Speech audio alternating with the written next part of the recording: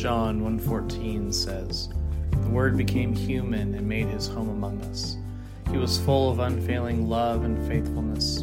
We have seen his glory, the glory of the Father's one and only Son." Our prayer is that you might see God's love and faithfulness as you listen to our Sunday morning message here at First Methodist Bryan. Quickly add a challenge to my sermon now after that big call. I'm just kidding. I do field more complaints about Jeff than anyone else, so just keep those coming. Keep those coming. Good to be with y'all here today. My name is Pastor Jeremy Bass. I was out last week at a wedding, and it's good to be back with y'all this week. Not my wedding, someone else's wedding. Eric and I are already married. So I just want to start off with this new sermon series that we're in for the next 6 weeks. That'll take us to Advent, which is coming up super fast. Too fast, one could say. But we're going to be spending the next weeks in this small book in the Old Testament of Jonah. So if you have your Bibles and you want to open them up, we're in the book of Jonah, which is in the Minor Prophets in the back half of the Old Testament. And so when you think of the book of Jonah, what comes to your mind? Like if you had to say, what is the book of Jonah about? What immediately comes to your mind? And this is not a hypothetical situation. A whale. Awesome.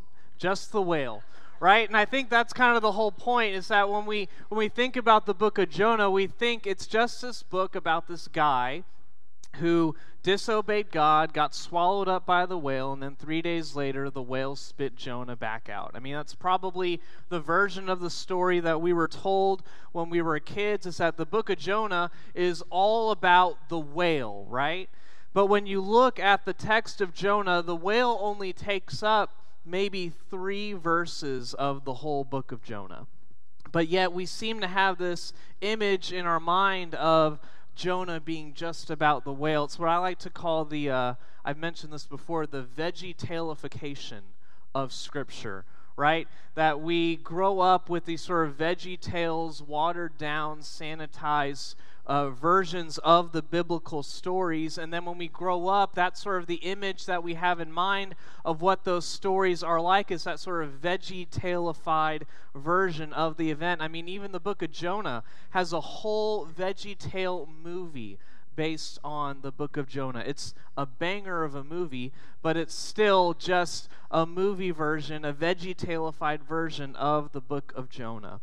So this series, we're going to be kind of re-looking at this old childhood story of Jonah and the whale, and look at what is it teaching us about who we are and who we are as the people of God and the character of God. And there's so much richness in the book of Jonah. But today we're going to be looking just at the first 3 verses, kind of setting up the book of Jonah, who Jonah is, the context of the book of Jonah, and what he does initially. So we're in the book of Jonah, chapter 1, verses 1 through 3. Hear the word of the Lord. The word of the Lord came to Jonah, son of Amittai. Go to the great city of Nineveh and preach against it, because its wickedness has come before me. But Jonah ran away from the Lord and headed for Tarshish. He went down to Joppa, where he found a ship bound for that port. And after paying the fare, he went aboard and sailed for Tarshish to flee from the Lord. The word of God for you and me, the people of God. Thanks be to God. So we're going to spend the first little bit looking at who is Jonah, right? Who is the prophet Jonah? The book of Jonah is unique in all the other books of prophecy, because it's not like prophetic words from the Lord that we get like with most of the prophetic books. It's a narrative about this one moment in the life of the prophet of Jonah. And we know Jonah the prophet because he's referenced elsewhere in Scripture. And so we're going to look at that reference of Jonah earlier in the biblical text. This is in 2 Kings 14, verse 25. Or I'll start at 23, but that's not up on the screen. In the 15th year of Amaziah, son of Joash, king of Judah, Jeroboam, son of Joash, king of Israel, became king over Samaria, and he reigned for 41 years. He did evil in the eyes of the Lord and did not turn away from any of the sins of Jeroboam, son of Nebat, which he had caused Israel to commit. He was the one who restored the boundaries of Israel from Lebo Hamath to the Dead Sea, in accordance with the word of God, the God of Israel, spoke through his servant Jonah, son of Amittai, the prophet from Gath Hepher.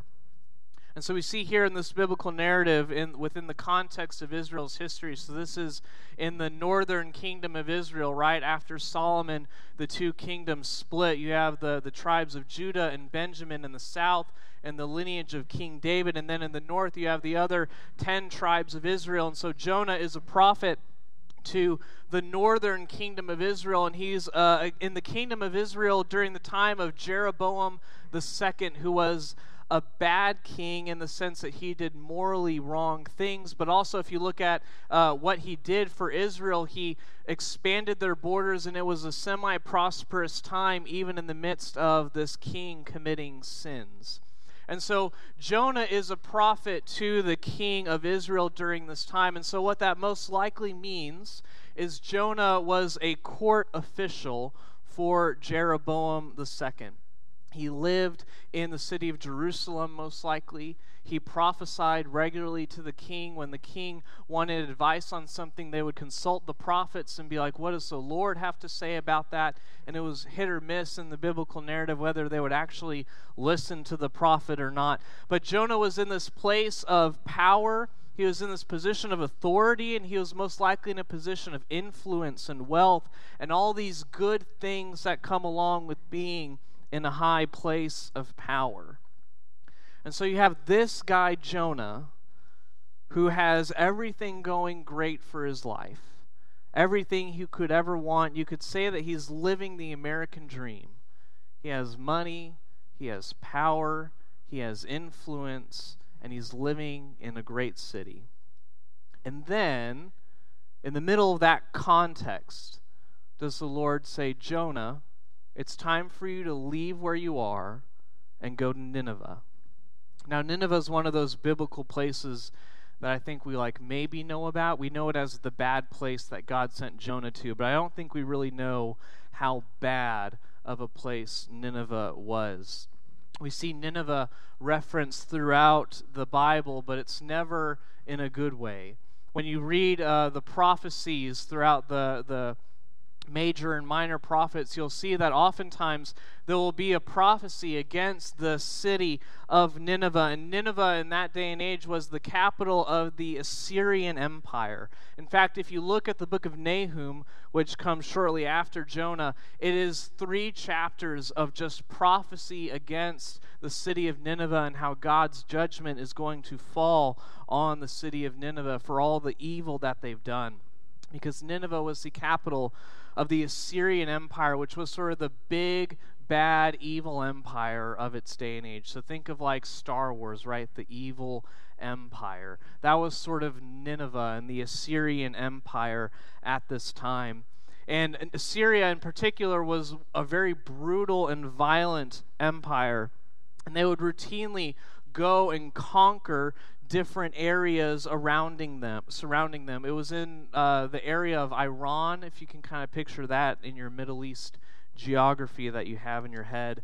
And it was ultimately the empire that destroyed Israel, the northern kingdom. And so Jonah's prophesying in the northern kingdom, and it would be the Assyrian Empire that eventually comes and destroys Israel. And the Assyrians were known for their brutality in particular and their violence in warfare. And they would often employ what we know today as psychological warfare against their enemies. Because what they would do is they would go and conquer cities, and the way that you would conquer a walled city is you would besiege it, so you would surround it and basically starve the people out until they surrendered. And the Assyrian Empire was like, that takes a really, really long time, and we don't want to do that. So what they would do is they would go to a city, and they would say, look, you can either surrender, or we're going to besiege you, conquer you, and basically destroy your city. And if the city resisted, what they would do is they would go to a smaller city nearby, kill everyone in the city, take their bodies, parade them to the city gates of the fortified city, and say, this is what we're going to do to all of you unless you surrender. And if they still resisted, what they would do is they would make an example of the people who resisted. It was a brutal empire, an evil empire. They would salt the fields of their enemies. They would wipe cities off the face of the map. And so imagine you're Jonah, right? You're in a good place. You're in a place of comfort, of safety, of wealth and power. And God comes to you and says, go to the city of Nineveh and preach against it. Reads a bit differently, doesn't it? Jonah's response makes a bit more sense when we understand where he was and where God was calling him. Let's just read it again real quick since it's short.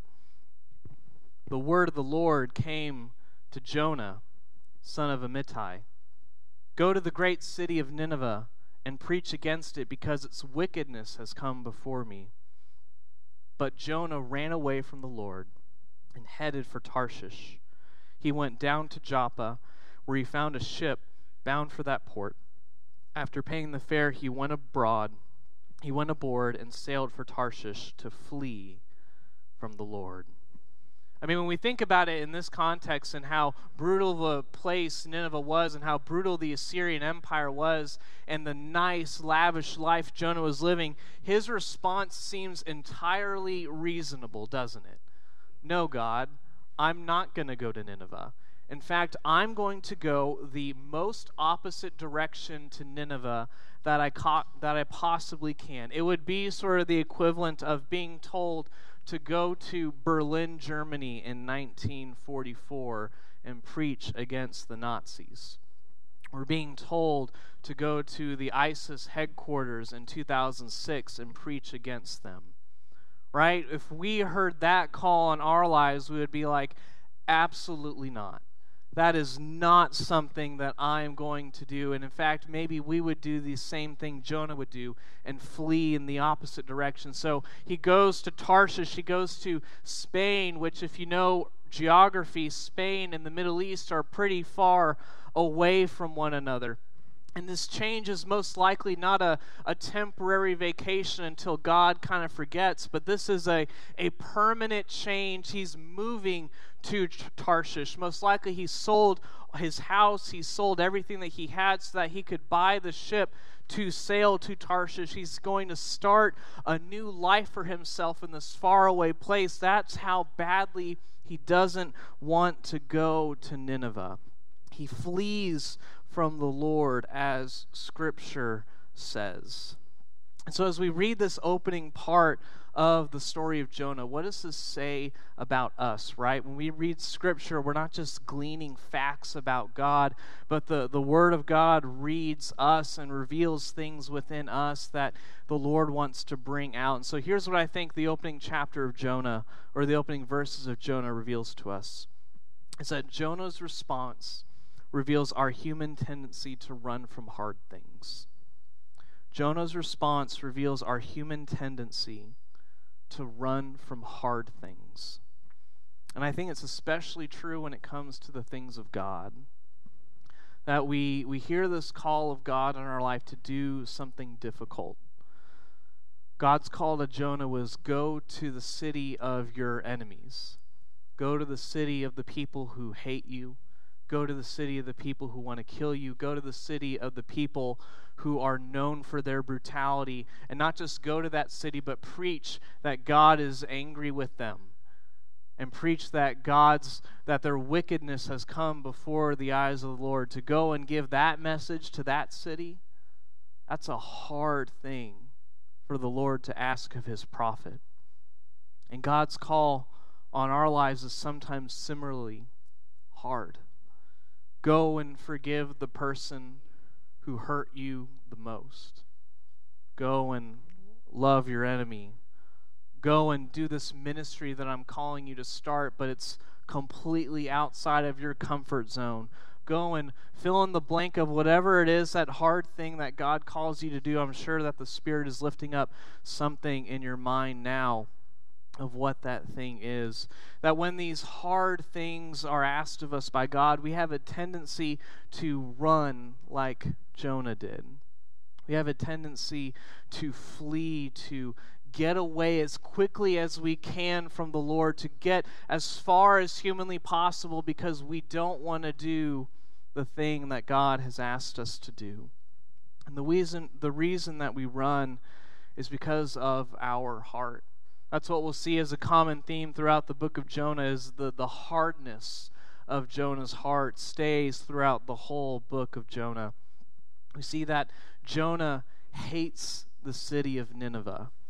He hates those people. Not only does he hate them, but he's afraid of those people, right? We all have those people in our lives that when we think about them, we either have fear or disgust that kind of wells up in our hearts. Who are some of those people in our lives? Maybe they went to the University of Texas, and it's those people. Maybe they're people that are in the opposite political party as us. Maybe it's people that are felons and we think don't deserve second chances. Maybe it's someone of the opposite race, or someone who is from a different country or has different beliefs than us, that we have those people in our hearts. And this hatred, this call on God, this call on Jonah's life to go to those people, to go and minister to those people, prompts him to run away from God. And when we read the story of Jonah, and we had something similar happen to us, and we would have like if Jonah was a modern day prophet, and God called him to go, let's just say, to Israel right now, we would say Jonah's response is entirely justified to say no, he shouldn't do that. That we look at Jonah's life and situation, and his response is entirely reasonable. His response is entirely justified to run away. That he has this fear of what would happen. Fear of the Assyrians, right? They had this reputation of being a mean, evil, brutal people. And so it's reasonable for Jonah to be afraid and run away. And I think this, what we deem as this reasonable fear, this reasonable hate, prevents us from following the call of God on our lives so many times. That what we deem as reasonable excuses often prevents us from stepping into the very places that God is calling for us to step into. And so as we look at this passage and we look at where God is calling us and how this reveals the state of our heart, that we're often just like Jonah, aren't we? We're just like the one who wants to run away. We're just like the one who wants to go and ignore the calling of God on our lives. What does this tell us about the heart of God, right? Because Scripture tells us and shows us who God's character is. We see that God is calling us to always be more like Him. God is always calling us to be more like Him. God is always inviting us deeper, right? You have Jonah, who's prophesied about what God is going to do for His people Israel to the king of Jeroboam. He's prophesied to the kings of Israel. He's told them about the good things that God is going to do. And he's in this place of position and influence, and God is inviting the prophet deeper. Don't just prophesy to the people of Israel. Go and prophesy to the enemies of Israel. That God's heart is to draw us deeper into Himself, to make us more like Him. He says to Jonah, go and be my envoy, go and be my ambassador, go and be the one who will speak for me to these people who need to hear a word from the Lord. Do we have a similar calling on our lives? To go and be a people to speak a word from the Lord to a people who are walking in darkness? Do we have a heart like Jonah, that when we hear this call in our lives to push us out of our comfort zone, to push us into areas we didn't maybe want to go? Do we have Jonah's response to run away from the Lord? Or do we respond in obedience and say, yes, Lord, send me, like the prophet Isaiah? that the heart of God extends beyond the boundaries of those that we deem acceptable to receive a message like this. It challenges our preconceived notions about the boundless grace of God. It asks us that God's love and heart is for all people, not just some people. That God's heart is especially for those people that we deem outside the grace of God. When God asks us to do hard things, do we believe that it's not just for our own good, but it's for the good of those He is calling us to minister to as well? I'm going to invite the band back up. We have a bit of time, so we'll just have an extended response time. Caitlin, you may have to ad-lib musically. I think we have a bit more time than I thought. I really think the Lord wants us to be in a posture of surrender today. You know, it's so easy to do what Jonah does. The difference between Jonah and us, as we'll find out in the next few weeks, God's not going to send a whale to swallow us up and spit us out where He wants us to be. But what we'll find is that the call of God in our lives is always, always, always tugging on our hearts.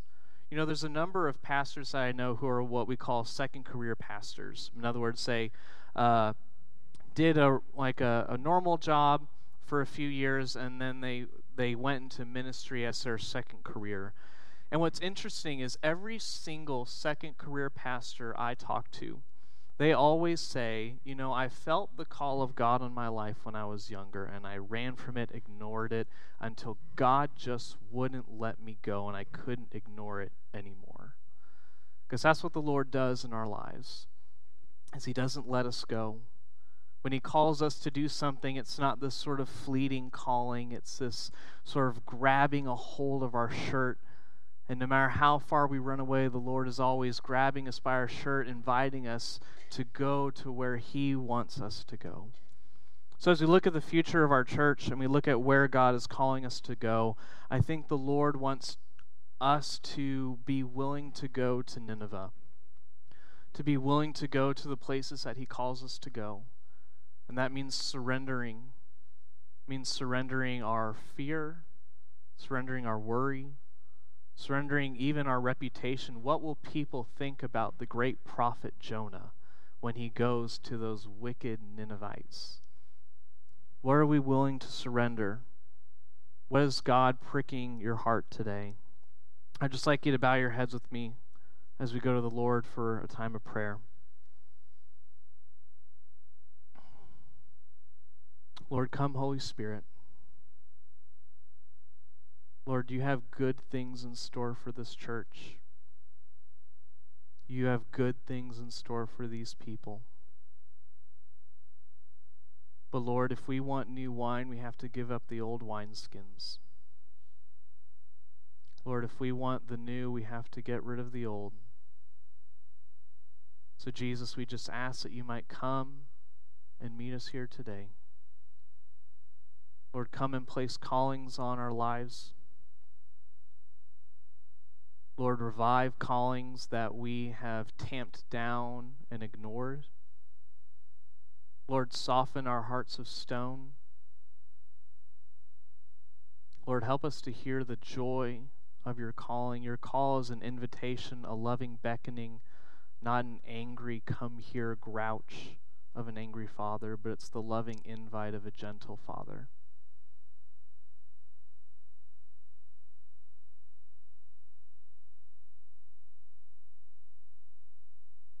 If you want to just kind of picture yourself with Jesus right now, and I think the Lord's just asking many people in this place to just kind of surrender something to Him, whether that's fear, anger, jealousy, lack of confidence and self-worth, heartache, at these things that we're holding on to.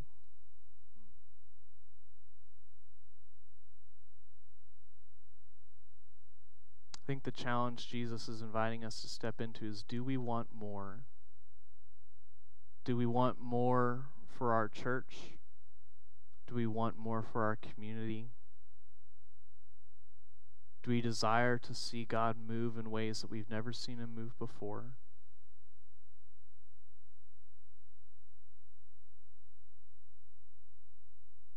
Lord, just come and meet us here today. In the name of the Father, Son, Holy Spirit. Amen. Friends, continue in this posture of prayer. Continue in this heart of surrender. Emily and Erica, y'all are here. So would y'all mind praying with people up at the front, if that's okay? I'm putting y'all on the spot. If you want, and Lanny too as well. If you want someone to pray with, we do have prayer partners up here at the front, or just come to the altar. You know, the worst thing that you could do when the Lord pricks your heart is to tamp it down. So what I would just encourage y'all to do is we hope that you have encountered the risen Jesus today. If you want to hear more, please consider subscribing. We would also welcome you to join us in person. For more information, please visit us at fmcbryan.org.